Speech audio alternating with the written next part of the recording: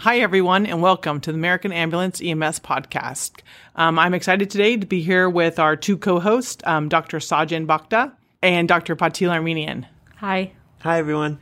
And we have a special guest with us, paramedic Chris Zajac, and he is here to talk to us about diabetic emergencies. Who serves a million people in the valley? We do! The brave men and women of the double A are the best at what they do in EMS today. The finest place in the world to be is right here as a part of Americans' family. Help is on the way, got a unit en route. No matter the problem, when in doubt we send them out. Sure as the sunrise, sure as I bust this rhyme, 10 minutes or less. Every call, every time, this is my career path, this is what I do. The double A's, red, white, and blue. Get your call on. Here comes American. Get your lights on. Here comes American. Get your gurney on. Here comes American. Get your gloves on. Here comes American. Get your save on. So, Chris, tell us about yourself. So I've been in EMS since 93. I've been a paramedic here in Fresno County for 20 years. I'm currently a field supervisor here at American Ambulance. Is Fresno home for you, or did you come here? I was born and raised in Fresno. Oh, good. I currently live in Reedley. After I got married, my wife forced me to leave this great city of Fresno. Reedley's amazing. It It's is amazing. We even have our own beach. That's right. That's right. Off the river. That's amazing. Right. Well, thank you for being here. Thank you for willing to share your story. So Sure. please go ahead and tell us about your diabetic emergency story. We got the call from dispatch for unresponsive. I know the address well. I have responded on this patient before. So I already knew that he was probably having a diabetic emergency, only because I know his history. It's not the first time I've dealt with him. When we arrived, he was altered. He was confused to place and time, but he still knew who he was. I checked his blood sugar. It came back in the 30s, which is very low. We like it to have it at least 80 or above for our patients. We administered some oral glucose initially because he was still talking fine, so I knew he had a good gag reflex. I wasn't worried about him choking. During that time, I was able to start an IV. The oral glucose didn't change anything in his mental status, so I went ahead and administered the D50, which brought him back to his normal. His sugar was now in the 200s from the ampule of D50. And he wanted to stay home. This was a patient who knew his history very well as a diabetic and felt that he didn't need to go to the hospital. The issue with this patient is he's what we like to refer to as a brittle diabetic, meaning he has a difficult time controlling his blood sugar. And I know this from previous treatments for him. So I had a talk with him, explain to him that your blood sugar is probably going to drop down again very quickly. And we should probably take you up to the hospital so they can monitor you. And that's exactly what ended up happening. After a pretty extensive conversation with him, he agreed that he needed to be monitored at the hospital. So we assisted him out to the gurney. By this time, he's still alert, oriented, with no slurred speech or any trouble with his gait. So we assisted him out to the ambulance where we secured him and ended up taking him into the hospital so that the doctors could keep a closer eye on him. Great. Now, do you know if he was on just insulin or was he on any other medications? He takes metformin for his diabetes, and he has a bunch of other medications as well that he takes for other conditions. Great. Questions from the group? I think that was really great. You had a very methodical approach to step-by-step to treatment. You started with the oral glucose. You moved on to the IV, utilizing your time and your resources effectively. I thought that was great. Again, you have that history. What are some things when you go to the house and maybe you don't have that history? What are things you're looking for or history that you might want to get from the family before you transport?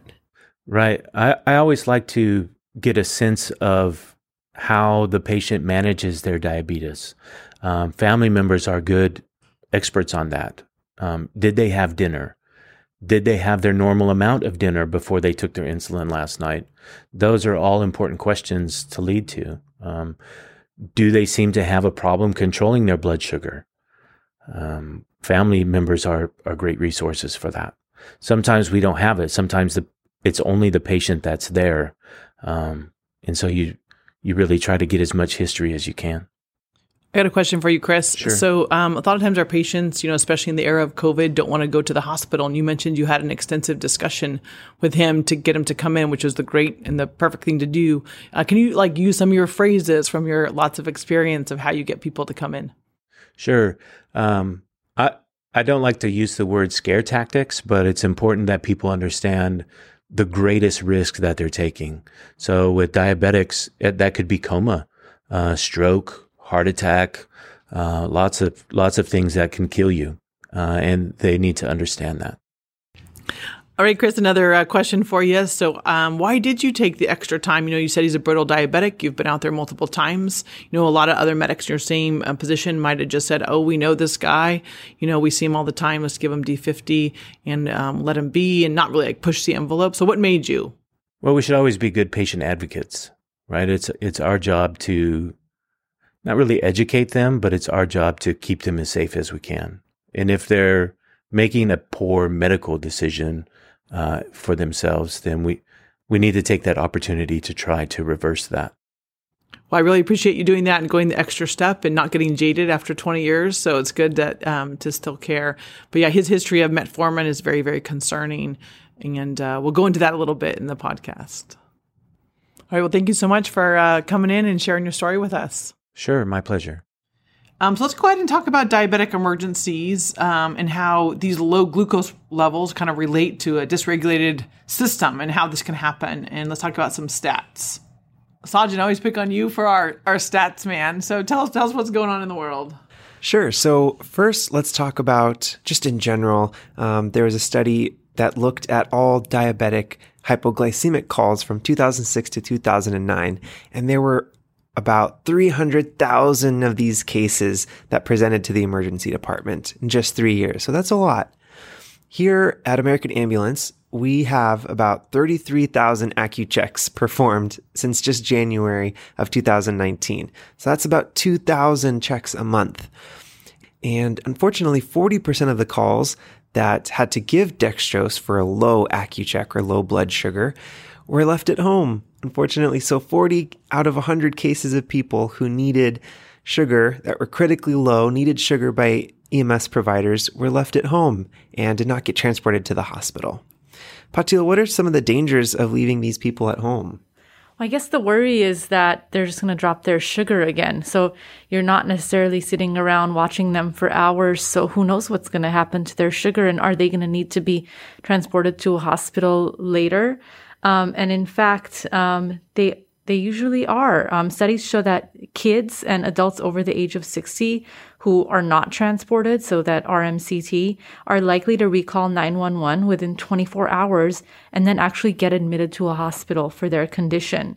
So basically, if you're a kid or if you're an older person, they're sicker than they look. You have to think, well, what's even causing this? And so be really wary to leave them at home and not transport them. And there was a great study in 2018 out of Scandinavia that looked at 1,000 patients, and they sent an EMS team which involved a nurse and a paramedic. And when they went on scene for an assessment, and then they did an assessment and did not transport it, of those, 25% ended up going to the hospital within 24 hours. So that's a lot of people needing an admission soon. So even though I know patients sometimes don't want to go, I think we need to really stress to them that they might need medical care given that it's a diabetic emergency. So if you're going to leave an elderly person behind, I'd like to advise the crews listening just to think about it like a hot potato, right? Don't be the last person with a hot potato in your hands. Use all your resources. You can call, talk to their family members, make sure you explain all the risks of staying at home, like Chris did in his case, like really talking to the guy and make sure he knows everything that's available to him and the risks that might be happening. And then you can always call base if you're really concerned. And I know some people are just going to make bad decisions and stay at home and we can't force them to go, but it's just really nice making sure to ensure them of what might happen because their chance of dying is much higher. And just to put this in the greater context of all people refusing EMS transport to hospitals, there was a study done in Annals of Emergency Medicine in 2003 where they looked at all the EMS calls in the state of Utah, because they have a statewide EMS system. They were able to analyze 270,000 calls. 20% of those patients who refused transport had a subsequent EMS dispatch within a week. And then among anyone older than age 64 or less than 3, they had a pretty high need for hospitalization. And of the people who died within days of EMS not transporting them, 76% were over 64 years old. So this is exactly what Danielle is referring to. Like, think about them as that kind of hot potato. Nobody wants to be the last person holding it. Exactly. Now let's do some definitions. I know we talked about insulin resistance, insulin deficiency. What's the difference? Diabetes typically is thought of type 1 and type 2. Type 1 diabetes is when the patient is just not making enough insulin on their own. They are insulin deficient. And in type 2 diabetes, those people are making insulin, but their body's resistant to the insulin that they're making. So we call them insulin resistant. So type 1 is insulin deficient, meaning they don't have enough. And type 2 is insulin resistant, meaning they have some, but it's just not working very well. And then when I think of diabetic emergencies, I think of two kinds. I think of the low sugar, which we kind of talked about with Chris's case. So we talked about too low, it's hypoglycemia, or too high of sugar. So the person who's confused and has a super high hyperglycemic emergencies. Today, we're mostly going to focus on hypoglycemia, but there is one that usually has a high sugar, and that's DKA I'd like to talk about for a minute. Yeah, so DKA is basically when you don't have enough insulin, and then your liver has to break down fat into ketones for energy. And so sometimes people say they can smell the ketones on someone. They have this fruity smell. Well, those are the ketones that these people are producing, and that can basically cause profound acidosis, and they get so acidotic that they get really sick from it, and can die. And then the other thing that can happen is sometimes your sugar is just really, really, really high. And that is not associated with ketosis. So they're not acidotic, but the sugar is so high that they get very dehydrated and very altered from it. And so that's called HHNS, hyperosmolar hyperglycemic non-ketotic syndrome, which is basically like they can be in a coma from it. So these are the things that we worry about when someone's blood sugar is too high. So Sajan, tell us, what does a DKA patient look like? So DKA, I'm not sure if we defined it earlier, but it's diabetic ketoacidosis, which means that a diabetic has a lot of that metabolism that causes ketones, and those ketones eventually cause acidosis, and the patient gets very sick. And the typical presentation for DKA is a type 1 diabetic that starts to not feel well, generalized fatigue, will start to probably have some abdominal pain, nausea, vomiting, and then they'll develop this Kussmaul breathing, which is this deep and fast breathing, and they're actually trying to breathe out a lot of these ketones, and some people can smell it in their breath. And eventually they can become confused and lethargic, and that's really when we start to worry that something really bad is going to happen. Now, on that Kussmaul breathing, I feel like some people confuse it with like an anxiety attack or someone who's short of breath. But if I'm short of breath, I'm breathing shallow and rapid. And if I'm anxious, it's shallow and rapid. But if it's Kussmaul, it's deep and rapid. And that's a very interesting thing to watch people breathe super deep and fast. It's one of those things that once you see it once and see how different it looks, it kind of sticks with you. So you just got to see it one time, and then you're like, there it is, Kussmaul breathing. And then a lot of times DKA and HHNS are precipitated by something. So it could be medication noncompliance, which we like to assume a lot of the times. But most of the time it's due to an infection, an MI, some kind of systemic insult, substance use, pancreatitis, something else. So the sugar is just like a symptom of their overall presentation. So we don't really figure out exactly what's causing it until we get them in. We do lots of blood tests, lots of things in the emergency department to figure out what's causing this. And notice that we haven't really talked about numbers here. These diseases can happen in a wide range of glucose values. So you don't have to have a sugar of 600 to be in DKA. You can have a sugar of 300, or you don't have to have a sugar of 20 to be hypoglycemic. It can be around 50. So it's just really important to take the clinical context into account and make sure that we're doing the best thing for the patient, not just treating a number. Right. And then I, as a physician, and tell me what you guys think, are more concerned when people have low sugars than high sugars. So when I get an AccuCheck and it's 400 and the person looks fine, like, yeah, that's diabetes, not well controlled, but I'm not worried that they're going to die today. When their sugar is, 20, 30, 40, 50, something that we have to give them sugar for, when I know they look like a normal person, they're not emaciated, they should have glycogen storages in their liver, they should have a muscle mass that they could break down fat. It's like, so why is their body not able to do that? Then I get more worried. How about you guys? Oh, definitely. Because those are the people that get like altered more, they seize, they can die. And so that's really a really big emergency in my mind. And again, as we'll talk about, this really is a symptom of something underlying what's causing them to become hypoglycemic. Typically, there's some sort of infection or some medication overuse, or they haven't been eating well, which is another symptom of something else going on. So I think that's why it's a little more worrisome as well. Yeah, and let's go through the symptoms of hypoglycemia, because a lot of times the patients don't just come out and be like, hey, my sugar's low. I mean, some do. They know their body. They know what's going on. But, some of the early signs can be just like sweating or shaky, or they feel hungry. They can get anxious or irritable. Now, people who are on other medications, it can blunt those symptoms sometimes. And then it progresses, right? Like Patil talked about earlier, they can get confused. They can have slurred speech. You actually can think they're having a stroke. They can get irrational and run in traffic and have like this uncontrolled behavior. They get disoriented. They can pass out. And then they finally seize and get really altered. And I think when they're super seizing or they're super altered, that's the easy case, right? It's in your protocol. You go through it. It's the I'm just sweaty and don't feel good. That is the hardest one, I think, to figure out exactly why it's going on. Now, Patil, you are a toxicologist. We have to pick on your toxicology brain. I know a lot of common triggers of hypoglycemia can be infection and other things. But what about the medications, the other medicines they're on that we should be worried about?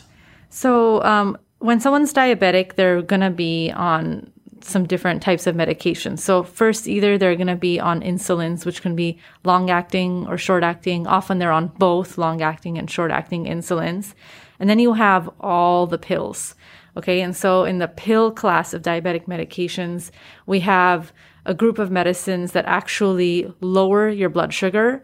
And that's how they work. So those are all the sulfonylureas. So that's going to be your glyburide, glipizide, glimepiride. Anything that sounds like a gla is going to be a sulfonylurea.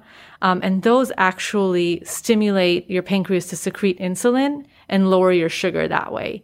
And then you have all your GLUT2 transporter inhibitors. And this is a newer class of medications. These are what I like to call the glitazones. So anything that ends in glitazone. And some of these they might have heard like or the Invokana. gliflozins. Yeah, so the glitazones, gliflozins, and all just think again, all the glas. You hear a gla in a medication name, it's going to be something that's going to lower your blood sugar. Just think GLA for glucose, right? And so these are all medications that act by lowering the blood sugar. And then you have some other really common medicines like metformin. Metformin is a biguanide. It doesn't necessarily lower your blood sugar, but if somebody does have pretty bad renal failure to begin with, they can have some mild hypoglycemia-like effects. More importantly, if they have renal failure and even with like a regular dose of metformin, if their kidneys just took a hit, they can have a really bad lactic acidosis. And remember, these people are going to be on multiple medications. And so you don't know necessarily what they're on all the time, but you just have to know that that when it comes to pill diabetic medications, they're going to last a long time. And so in my mind, even if somebody says they're on oral diabetic medications, if their blood sugar drops, they're probably going to need to be transported to the hospital every single time because these medications stick around. So some of us are taught to think about long-acting insulin as something that sticks around. Yeah, like Lantus, that sticks around for 24 hours. So if somebody's blood sugar is dropping from that, they're going to have to be monitored for a while. And just think the same way for pill medications. So if somebody is on a sulfonylurea especially, but really any of the diabetic pill medications, they're going to have to be watched for a long time. And often what we see is that when their sugar drops from a pill medication, it's not that they overdosed and it's not that they took the medicine wrong. It's really that something else happened that they can't excrete it well anymore. So maybe they got a little dehydrated and their kidneys took a hit, right? Maybe they have an infection like a UTI, and again, their kidneys took a hit. For some reason, their kidneys aren't working as well as they were before. So all of these medicines are renally excreted, which means now you can't get rid of these medicines. So your kidneys don't work, you can't get rid of these medicines. And so even one regular dose is going to stick around longer and will cause hypoglycemia for 24 hours. And so these aren't even overdose cases. It's just that their regular medicine is just sticking around in their bodies for longer. And so we have to take that seriously. And insulin also is cleared by the kidneys, right? So I always feel like it's interesting. You know, we have a lot of diabetes, especially in Fresno County, and we have a lot of end-stage renal disease because of it. So their kidneys don't work and they're on dialysis, and then they're on insulin, which is only cleared by the kidneys that they don't have or don't have functioning. And so it's kind of like a setup for disaster. So I'd love for any of the crews listening that if you have a patient that has any kind of kidney problems or is a diabetic, so if you hear the word diabetic, you just assume they have kidney problems because it always affects the kidneys, that their insulin is not going to get cleared well. And then they're on these oral hypoglycemic agents that aren't going to get cleared well. And so it's kind of a setup for disaster. Yeah, I mean, these patients are really hard to manage. They have a tough time managing their own sugars themselves. It's just for the reasons why you're outlining. It's just very difficult because of their kidney failure that they often have. And then I feel like, you know, we live in hot Fresno. It's hot outside. You get a little dehydrated. Your kidneys take a tiniest hit. For the average person who's healthy and not on any medicine, that would be no big deal. You'd feel yucky for one day and get better. But for someone who's got chronic kidney disease or mild kidney disease, you can exacerbate that. And all of a sudden, the normal insulin they take every day now stays too long, or the oral meds aren't digested as well by those kidneys. And then now they're calling 911 because they are altered. And then when it comes to the oral medications, we're not just giving them sugar. I know we're going to talk about treatment in a little bit. And most of our treatment consists of giving them some form of sugar, whether it's like glucose tablets or, you know, dextrose IV, what have you. But when it comes to sulfonylurea medication, for example, we actually rely on specific antidotes to treat those. And our main antidote being octreotide, which is a medication that directly stops insulin secretion from the pancreas.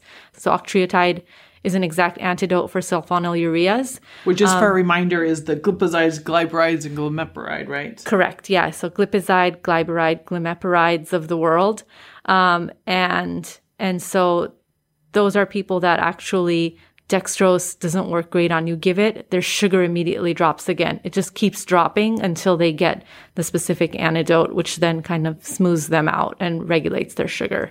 Now, I read a study that says sulfonylurea, so these glipizide, glybrides are the most common non-insulin medications to cause hypoglycemia. Do you agree with that, or do you think it's another medicine?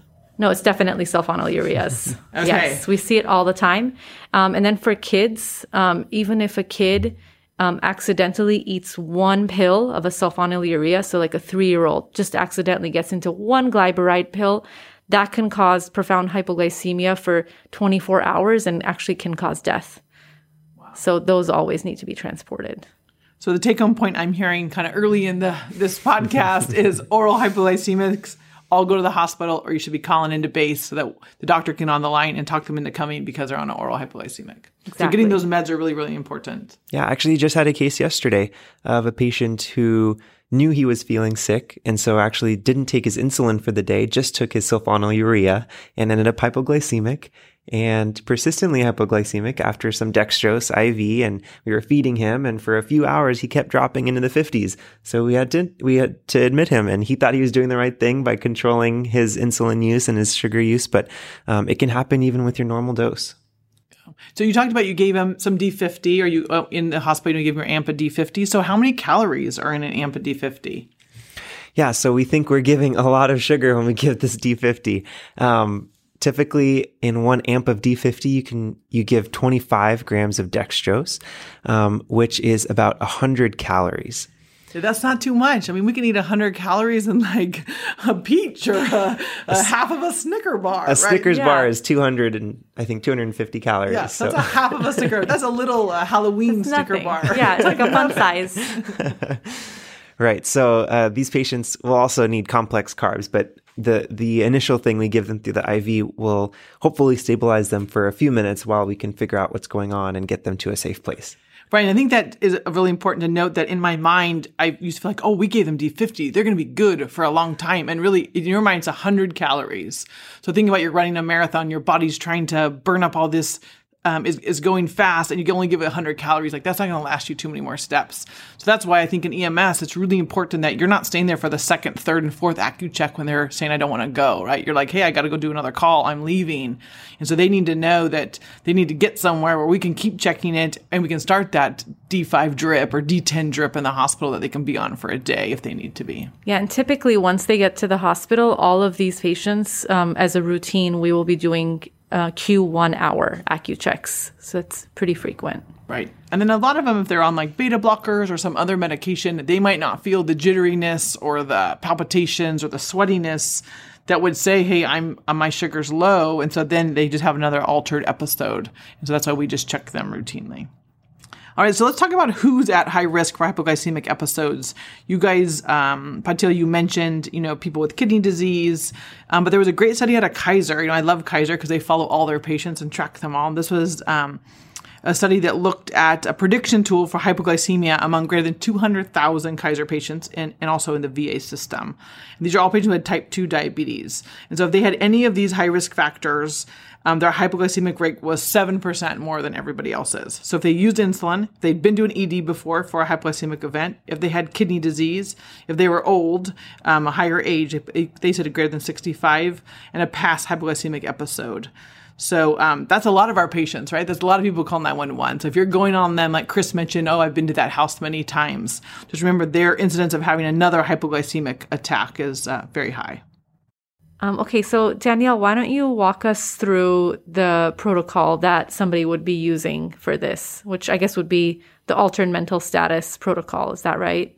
Yeah, so correct. The classic protocol I think they're going to be on would be altered mental status, but really they could be on a lot. Someone could come out and just say, I feel dizzy. And then it's like, well, there's not really a dizziness protocol, right? So there's not really a generalized weakness protocol. But really on the medic's discretion, they can check an AccuCheck. But really once they're altered, so once they're a little confused, they're going to be on the altered mental status, possible stroke and syncope protocol.